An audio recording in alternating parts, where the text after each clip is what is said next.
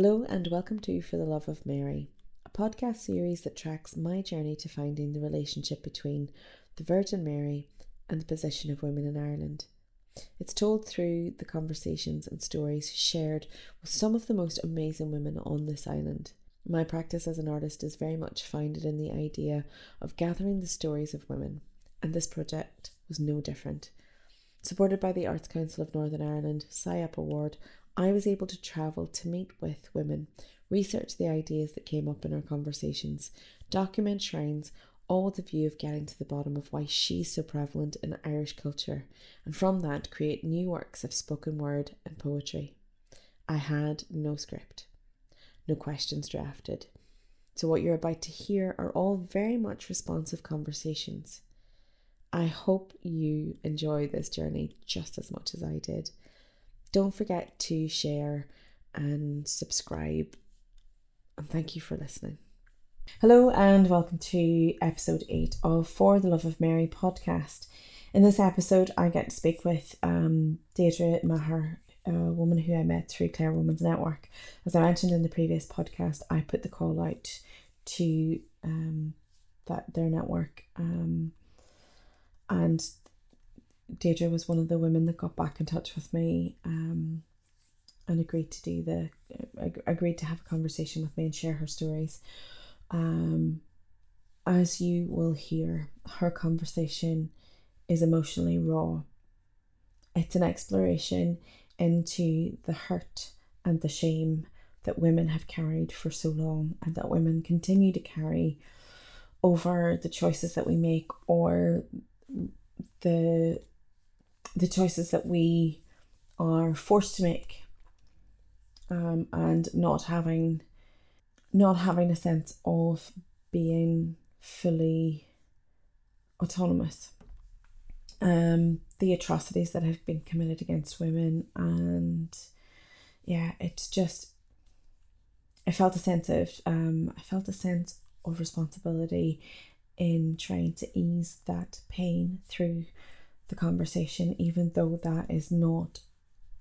it was just proper heartbreak to sit and share her stories. Anyway, I will let you crack in, and we'll chat on the other side. Stick with it. These are the stories that need told. These are the stories that need listened to. This is the reality for women, and this is what this project was about.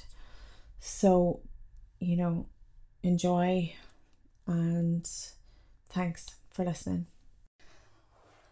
Okay, so can I get your name? Deirdre Maher. Hi, Deirdre. Thank you so much for taking part and for doing this. So as I said, it's just a conversation around gathering the stories of women and their experiences of the Virgin Mary. And that's, like I said in the email, I've had stories from a friend who took shelter in a grotto after getting rained out of her tent at a festival weekend and hugging the Virgin Mary for shelter because it was torrential rain. I've talked to a woman who was in a mother and baby home. I've talked to a girl who her aunt took her to Lourdes for her 18th birthday whilst all her friends were going to Amsterdam, and she had an absolute blast. So it's really, there's no prescribed kind of, I've no agenda other than gathering the stories of women and what their experiences are. Cool. What does Our Lady mean to us? You can tell I was brought up Catholic, saying Our Lady. I was brought up Catholic, so from saying Hail Marys to the seasonal confessions,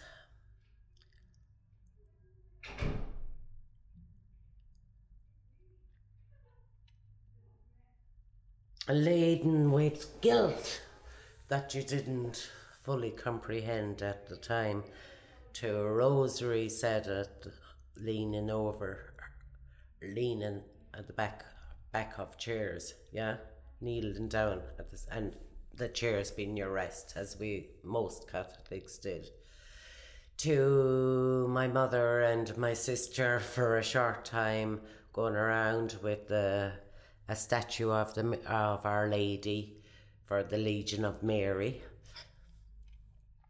I often said it to my sister, it was a real tie for her between that and wearing her see-through blouses to go over to the dances in her see-through blouses and her stilettos and her dark red lipstick.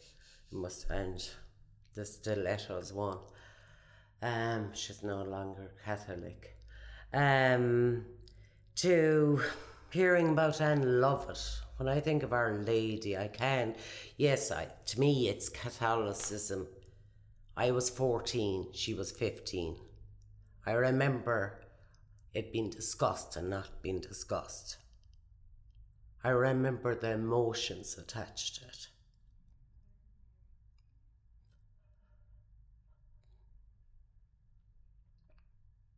And yet it wasn't discussed. It wasn't discussed in school.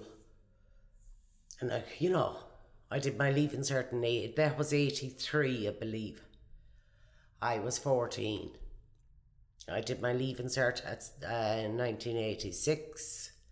At 17, I became pregnant at 27. At 27, I might as well have been 17. And I wasn't shouting about it because I wasn't in a steady relationship, let alone married. I hid it for 5 months. On my 27th birthday, I got on the train to Cork to friends that I had told. I went to dinner in a pub in Tipperary, lovely North Tipperary, with my father, my sister and her husband. My sister was ready to drop, ready to have my nephew Bill. I was silently and quietly pregnant about 3-4 months, not yet shown, but I ensured to keep it covered with baggy jumpers. All the chat was going on about her pregnancy and about the new O'Connell. I sneaked away on the train with a grunt from my father because I was walking out. The train fare had been given by my brother, and I know this isn't a counselling session, but this has all got to do with Catholicism, and that's what Our Lady symbolised to me. So it is relevant. Oh, totally. I'm not playing the victim. I went down and I stayed with my friends for a time being, and could have stayed there for the last of my pregnancy, but I chose to stay in the infamous, notorious Bessborough mother and baby home. Only it was purely a hostel, so it's strictly a hostel, that's all. It was.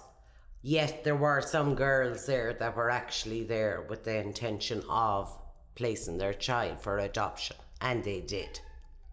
One of them, who was from the north, actually I recall her writing to me afterwards and saying the nuns actually gave her it was called travelling expenses when she was on the train after handing over her lovely baby.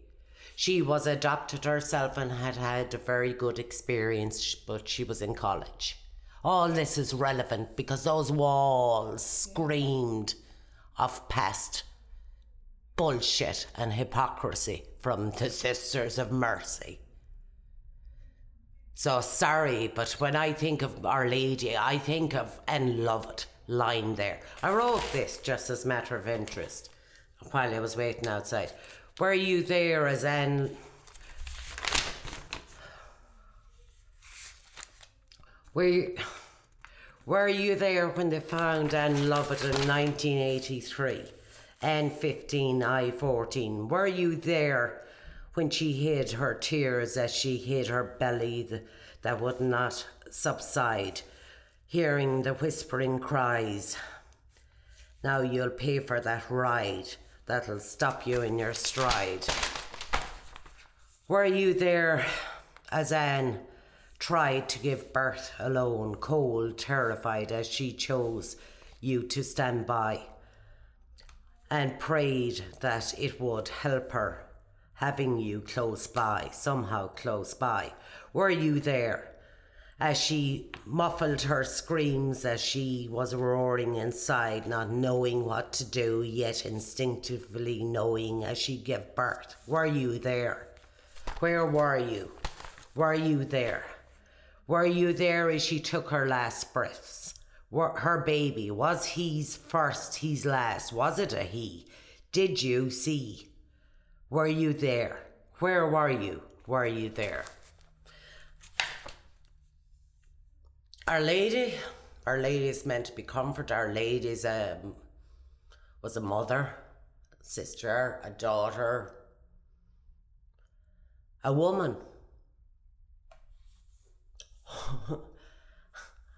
Who, the Immaculate Conception, from the day we were born, we were taught that being a woman in the full essence of being female was dirty, was wrong.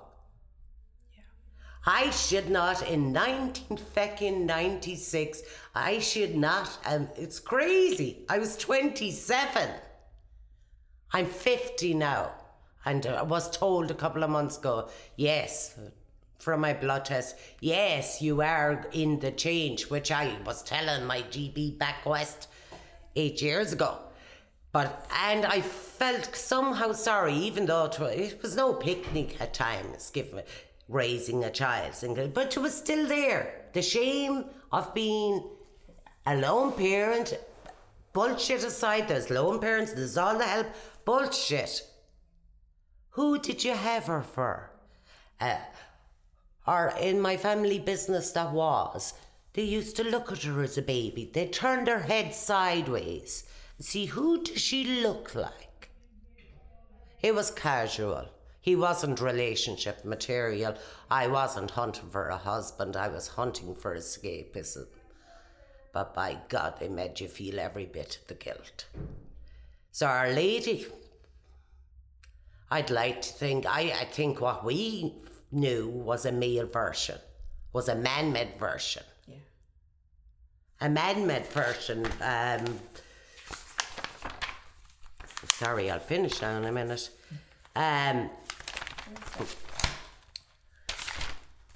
The confessions, going down into confession, and the enforced confessions.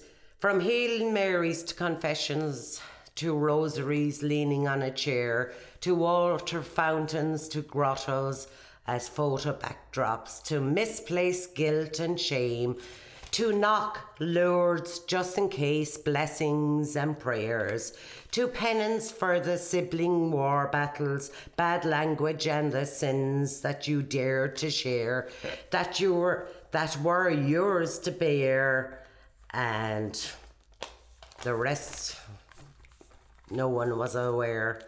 Our Lady, for all that you were, there for and much more, or the man-made version of you.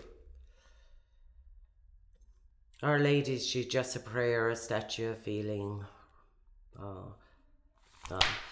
So, Our Lady, what does she mean to me? She symbolises Catholicism. She symbolises guilt and shame and whatnot. I've done different workshops over my time in transpersonal and shamanism mainly, and would have seen her, but more so Mary Magdalene, who they had down as a whore, a prostitute, and she wasn't. But yeah, fitting. Yeah. So that's why I see her. I'd like to think that she really is, as Anne Lovett hoped she was. Oh my God, what she must have. And her sister committed. Her sister not committed because they took the sin out of it. Not that it was ever the person that died, their sin. It's society's sin. She died by suicide shortly afterwards, a few months afterwards. I'd like to think of her as being a mother, comforting or mothering. Yeah. I'd like to think of her as being nurturing and nourishing, wholesome, embracing, empowering women. Yeah, I think the image of the Virgin Mary that we're used to having, that's there. I mean, when you look at the grottos and you look at the statue, she's very sexless. Yeah. She doesn't have that womanly shape. There's nothing really identifying her as a woman. She's robed. She's just a figure that's shrouded, and there's nothing there. But then when you look at the scriptures, and she doesn't say very much through the scripture. Like she's not very vocal. She doesn't have a voice as such. But then it was written by men, and years after the supposed death of Jesus. But the little encounters that you have of her in the Bible, they're fucking amazing. Like they have that mother figure. They have that like when Jesus is 12, he goes missing. And she goes into the temple and she finds him there in the temple, and it's like, I've been searching for you for 3 days. 3 days we've been worried, looking for you. And I kind of imagine her with the arms folded and the toe tapping, and where were you? And he's just very cavalier, sort of shrugs his shoulders and says, where did you think I would be? I'm doing my Father's work. And I imagine her kind of like, oh, you're doing your Father's work? Yeah, just you wait till I get you home, and then we'll see what your Father's work is. And I kind of have, I like that idea of that more human idea. And then later on, you have the wedding at Cana, and the couple, they're sort of like disgraced, and the whole wine thing, and oh my goodness, like there's no good wine, and they've only had to pass out the bad wine, and so, because it would have been that you'd have given the good wine first, got everybody drunk, and then the bad wine would have been brought out. Everybody would have been too smashed to even notice, but they didn't have that. They only had the bad wine, so it was like, oh, jeepers. So she goes to him and she's like, Jesus, you could do this. And he says, I'm not ready to do this. And she doesn't take no for an answer from him. She goes off to the servants and says, whatever he needs, you get it for him. And that's it, and it's done. And the next thing, the couple have their wine, and it's the best wedding, and it's the best wine. So I imagine her as being this formidable character that has been sanitized and diluted over the years to suit the purposes of putting women in a place that wasn't really where we were supposed to be. Yeah. And I think there's kind of a lot of healing in looking at her in that way. I have some, my partner came in with this box full of stuff that he had brought from home, and comes in with this statue, and he's like, you're gonna love this. This tiny little statue of Mary that's about this height, but she's got the crossest look on her face. It's like, it really is. She's standing in prayer position, but she is like, vicious. Jesus, to see if I get you home. And she's just pissed off, and I love it. So it sits on my mantelpiece in the house, and it's like, that's real. That's the Mary that I want. That's the Mary that I can have like a connection with, because as a parent, you look at your kids and and there are points where you look at your kids and go, I only like you when you're sleeping. I only fucking like you when you're sleeping. And then if you're like me, you'll take photographs of your children when they're sleeping, just to remind you that they do actually fucking sleep. They do actually go to sleep. It's not as bad. You have these moments of, oh, I love my children. Like I was 16 when I had my son. Wow, I couldn't imagine being 16. Yeah, I was 16. I was 27. I might as well have been 16. Yes. Because I was very kind of naive, like. Yeah. Well, not naive.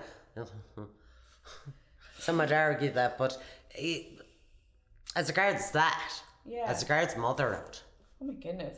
But I think this is what annoys me, is the whole society thrusts all this shame and guilt, and so what? I'm single and I happen to be a mother. And I was single and happened to be a mother. And I didn't change from that. She's 23 now. Yeah. And I'm still a mother. But like, it didn't change over the years. Yeah. You know? So, but like, society has put the puts the obstacles there. They put the shame and everything, you know?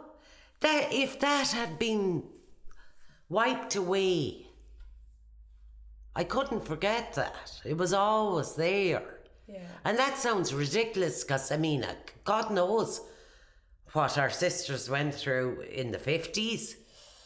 Yeah. And to think I was in the same place. And then, funnily enough, she went to a local Gael school for a couple of years and suited the Gaelga thing. So she happened to go from there to back to within the grounds, but another field, if you like, site attached to a Steiner school till we actually moved to Clare. This was in Cork. And I just thought, what a turnaround. And I remember them doing, I think it was a Candlemas ritual, because Steiner school is very, you know, kind of, I suppose, for want of a better word, kind of, not pagan, but they have that kind of twist. And one of the nuns who had been there when I gave the couple of months just staying there. Yeah. Oh, a social worker did come in to see my baby though. Yeah. After my daughter, after she was born. And I looked at her as if to say it was just a free bed. Piss off, like, you know, but just in case you were, you know, we're here if you need us. So you can imagine back years ago. Yeah. Well, 1995 is when I had my son. Oh, yeah. Yeah, so he's 24. Okay. And yeah, I was 16. And I do remember being in the hospital and being for one of my appointments, and you know, this the midwife that was there, and she was doing my checks and like my blood pressure and all of that stuff, and she looked at my record and saw, you know, 16 and went, okay. Oh, I see you're 16. We're going to have to get social services to come and speak to you, because obviously I was under the age of consent. And I had said to her, oh no, social services have already been out with me. They've already come out and they've talked to me. The police have already come out and talked to me, and they've done their investigation, and everything has been fine. And so she gets on the phone and she's talking to the Gateway team, to the social services.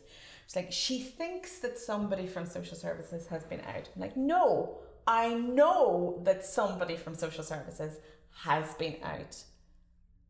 And it's that, yeah, it is that level of shame of you're single and unmarried and young, and yeah, I totally get it.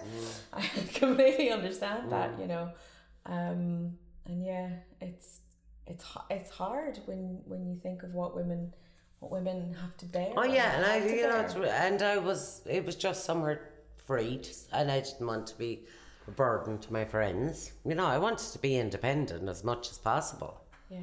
But yeah, there were girls. It was totally different. But to think of what went on in yesteryear, and I feel it at the same time. I feel it was part of my journey, and even part of my daughter's journey. Yeah. You know, in a funny way, and I kind of think of, like, the walls would talk to you. There was a room down at the back, and it was brown from cigarette smoke. Shh. You know, just before, you know, we were all very aware of, you know, the dangers. Or not, but, you know, some of us smoked occasionally. Shoot me.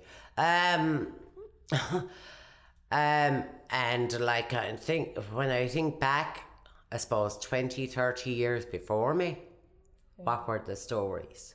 Yeah. What were the stories? What were the stories? What has come out recently about kind of the babies? They want to know where the babies are buried in Bessborough. Where did they go? Where's the site? You know? Yeah. I had her in a room, kind of, oh yeah, they decided, no, you can't stay in your room upstairs, not the first floor, because, you know, you have her now, you're not safe. So I had to take one of the bottom rooms, and I'm guessing, I believe because I asked, it was actually a ward, and it was like one of those old school rooms with the kind of partition, you know, the doors that can half the room. Oh yeah. The air was thick. I remember walking in one time and she was only an infant. And all the Our Lady statues around the place and every saint going. Yeah. The air was thick. I walked in and there was a mist, literally. Because you know the way they say babies they're pure energy. So if anyone's going to attract and I'd say all the spirits that were probably overseeing all the babies that had been born in that room alone, and all those that were back to visit and see how things were, everything attached to it. Yeah, I'd like to have a good I would like to have as you said, woman-to-woman relationship with her. But can I ever leave the whole Catholic thing aside? Can I know it, like you were saying? Can I know it that way? Can I know it without Catholicism always there to taint it and as an add-on? Yeah. The shame and guilt, or is it a case of, do I try and think of something pretty? From the only thing I can think pretty from going to convent school and nuns and Sister Oliver saying that, she wouldn't even drink out of a glass because it's associated with pubs and alcohol and the demon drink, to trying to force you to knit and your big eights and it just not working. And to kind of us dancing the maypole outside. Which is a kind of, isn't it, originally a pagan kind of thing? Yeah, nuns, and they symbolised, it's hard to think of Our Lady as a woman, as a person, separate from that, separate from kind of the negative, depending who your parents were. Yeah. Is how they were, depending how your siblings behaved before you. Yeah. Was how you got treated by the nuns. Right. And I suppose they were gagging for a shag. They couldn't. Sorry, you can edit. Not at all. So you'd you'd whinge if you'd slap the girl beside you in the desk, a slap, and you kind of lower your eyes quickly lest you get one in unionism with it. Our Lady, and love it. How we can even things have not changed that much. They have, but not really. Like a sea, sort of that rock, and every time you think that there's something forward, it sort of shifts. They're still trying to hold on to it. But if you're talking about thousands of years of a system, thousands of years of repression, thousands of years of saying it's one way, to dismantle that and to change that is going to take work. But I think I was saying to Arlene, I was at a rally in Derry, and I was speaking at it, and it was around that president of the country that we just not mentioned, that gobshite of a man, and his visit to Ireland, and and it was just sort of like his kind of meddling in women and saying that we have to stop behaving like we're a minority. We have to stop being treated like we're a minority. We are not, as women, we are not a minority. We are, and as Arlene said, in Ireland, we're a majority. 51% of the population is female. We have to start being treated in that way. and having that balance. And I think that women are becoming brave, and our voices are becoming louder, and we're seeing that this idea that we've had for a very long time of women hating each other, and it's founded in these ideas of not being good enough, not measuring up, having this like that you have to be virtuous and pure, and you can't speak out, and you can't step above this line or beyond these limitations of what is you. And that we hate each other so much, or we grow up to think that we're supposed to hate each other.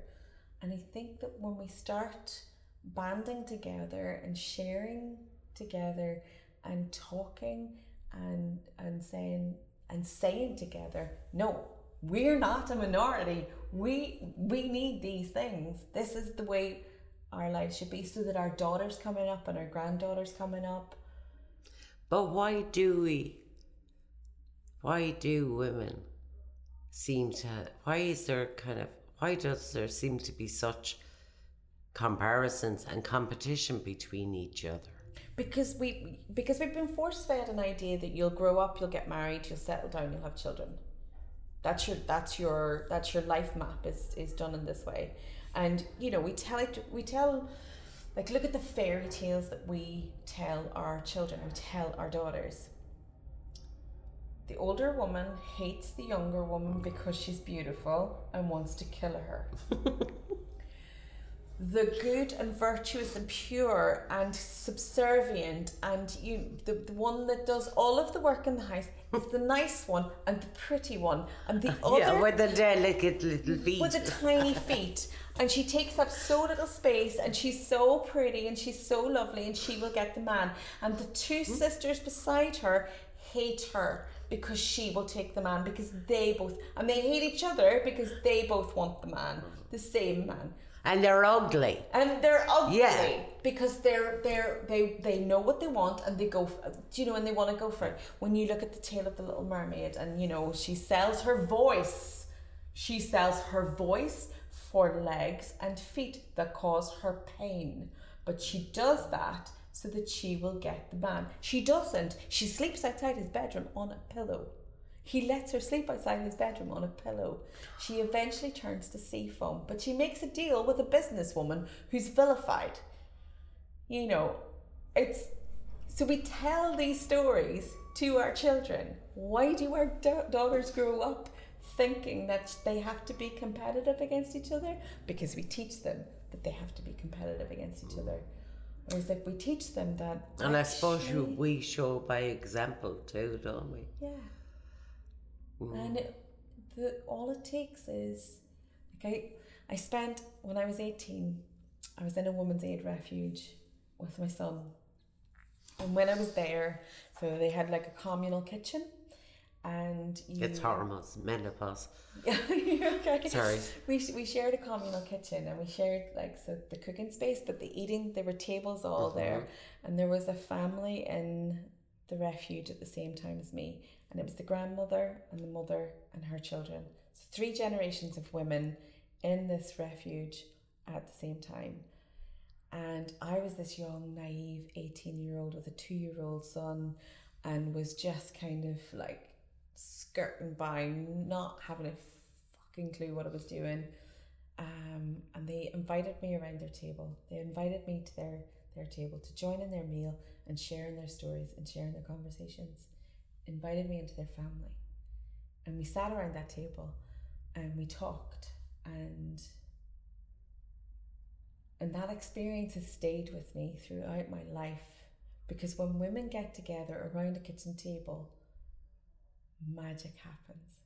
When we share our stories together, it's this ineffable thing that we repair hurt and we share love, and there is nothing so bad that cannot be talked about over a cup of tea.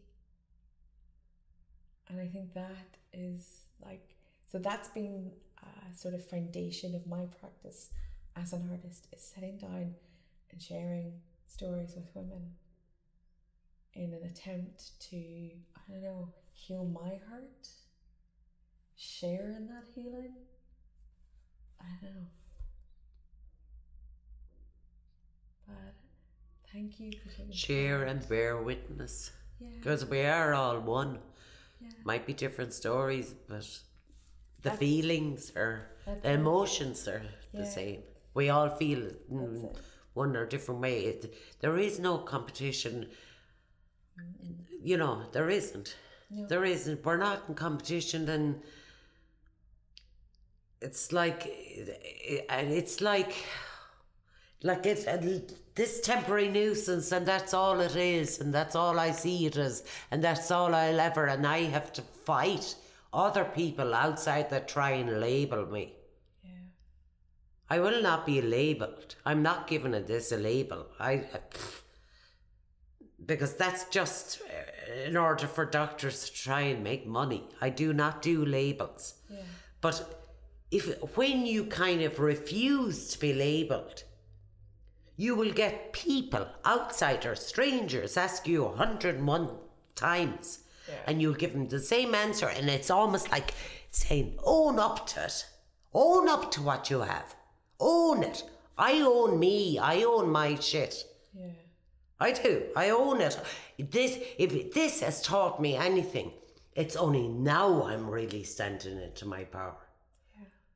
I mean, I mightn't be able to fucking walk down to the post office without my knee buckling, but by Jesus, I would crawl through anything now.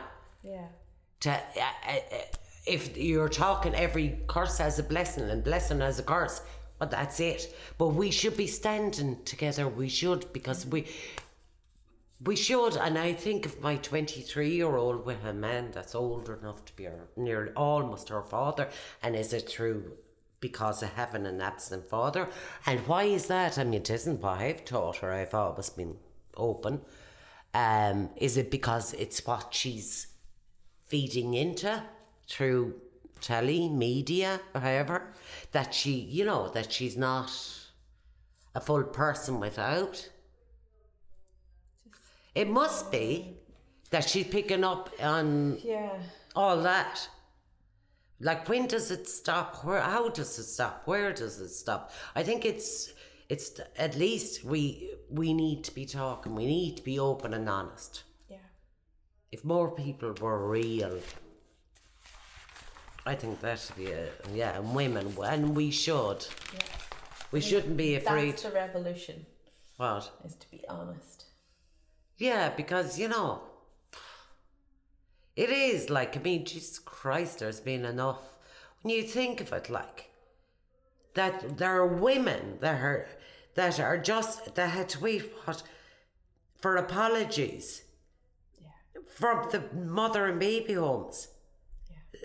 Just an apology, the actual babies that had been buried, or toddlers, whatever. And this is, what year are we in? 2019. Like, I mean, I'm sorry, it's crazy. It is. And they'll still speak in hushed tones on prime time or whatever on the news, almost like they still carry shame that was never theirs to carry. Look, why? Catholicism. I'd get to know Mary if she got separated from that shower, but see, that's what I attach her to. Yeah. You know? And yet, there's part of me that will possibly, if I felt I was on my way out, I'd probably resort to saying a prayer because I'm conditioned to it. Yeah. You know? Yeah. Yeah. So I would like to see her as being, as you said, a modern woman, a strong woman.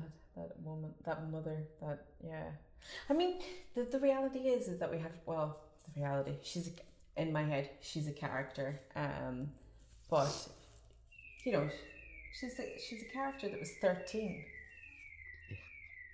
She was a child. Yeah, wow. I mean, I was 16. I was a 13. child. 13, 14, around there. What did she know? You know, so I think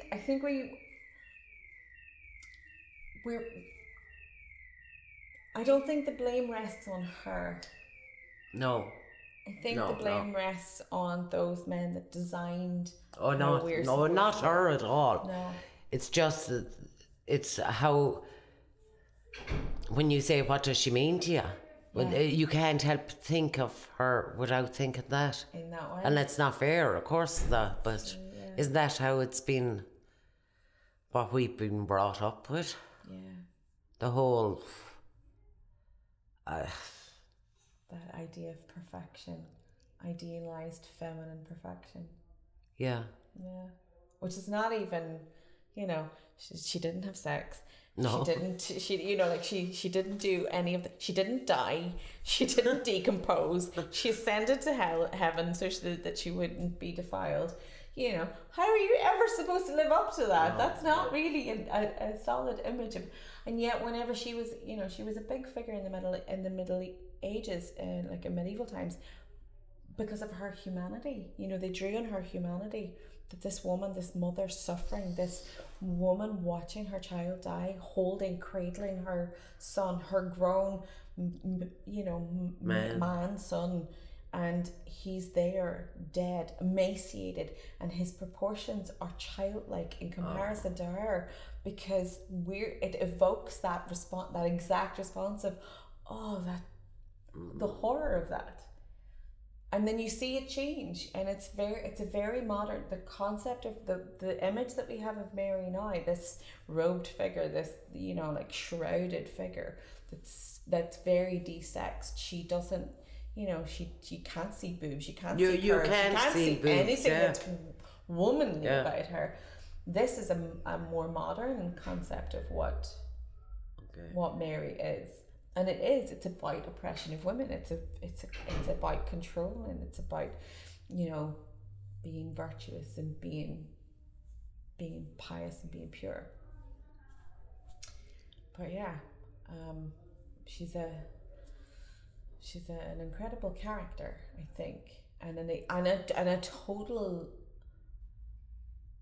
example, probably a pure example of the damage done to women in herself. At least I think that's what my journey is so far. Has been pointing out. But thank you so much for having this conversation with me, and hopefully we'll get a cup of tea. Thank you for listening to this episode 8 of For the Love of Mary podcast. Thank you to the Arts Council of Northern Ireland for their support through this project, in allowing me to meet with women like Deirdre, and have the conversations and record their stories and put together these podcasts, along with the poetry that has been written from these podcasts. Please continue to listen. Please continue to like, share, subscribe, do all of that stuff. Thank you so much, and I will catch you next time.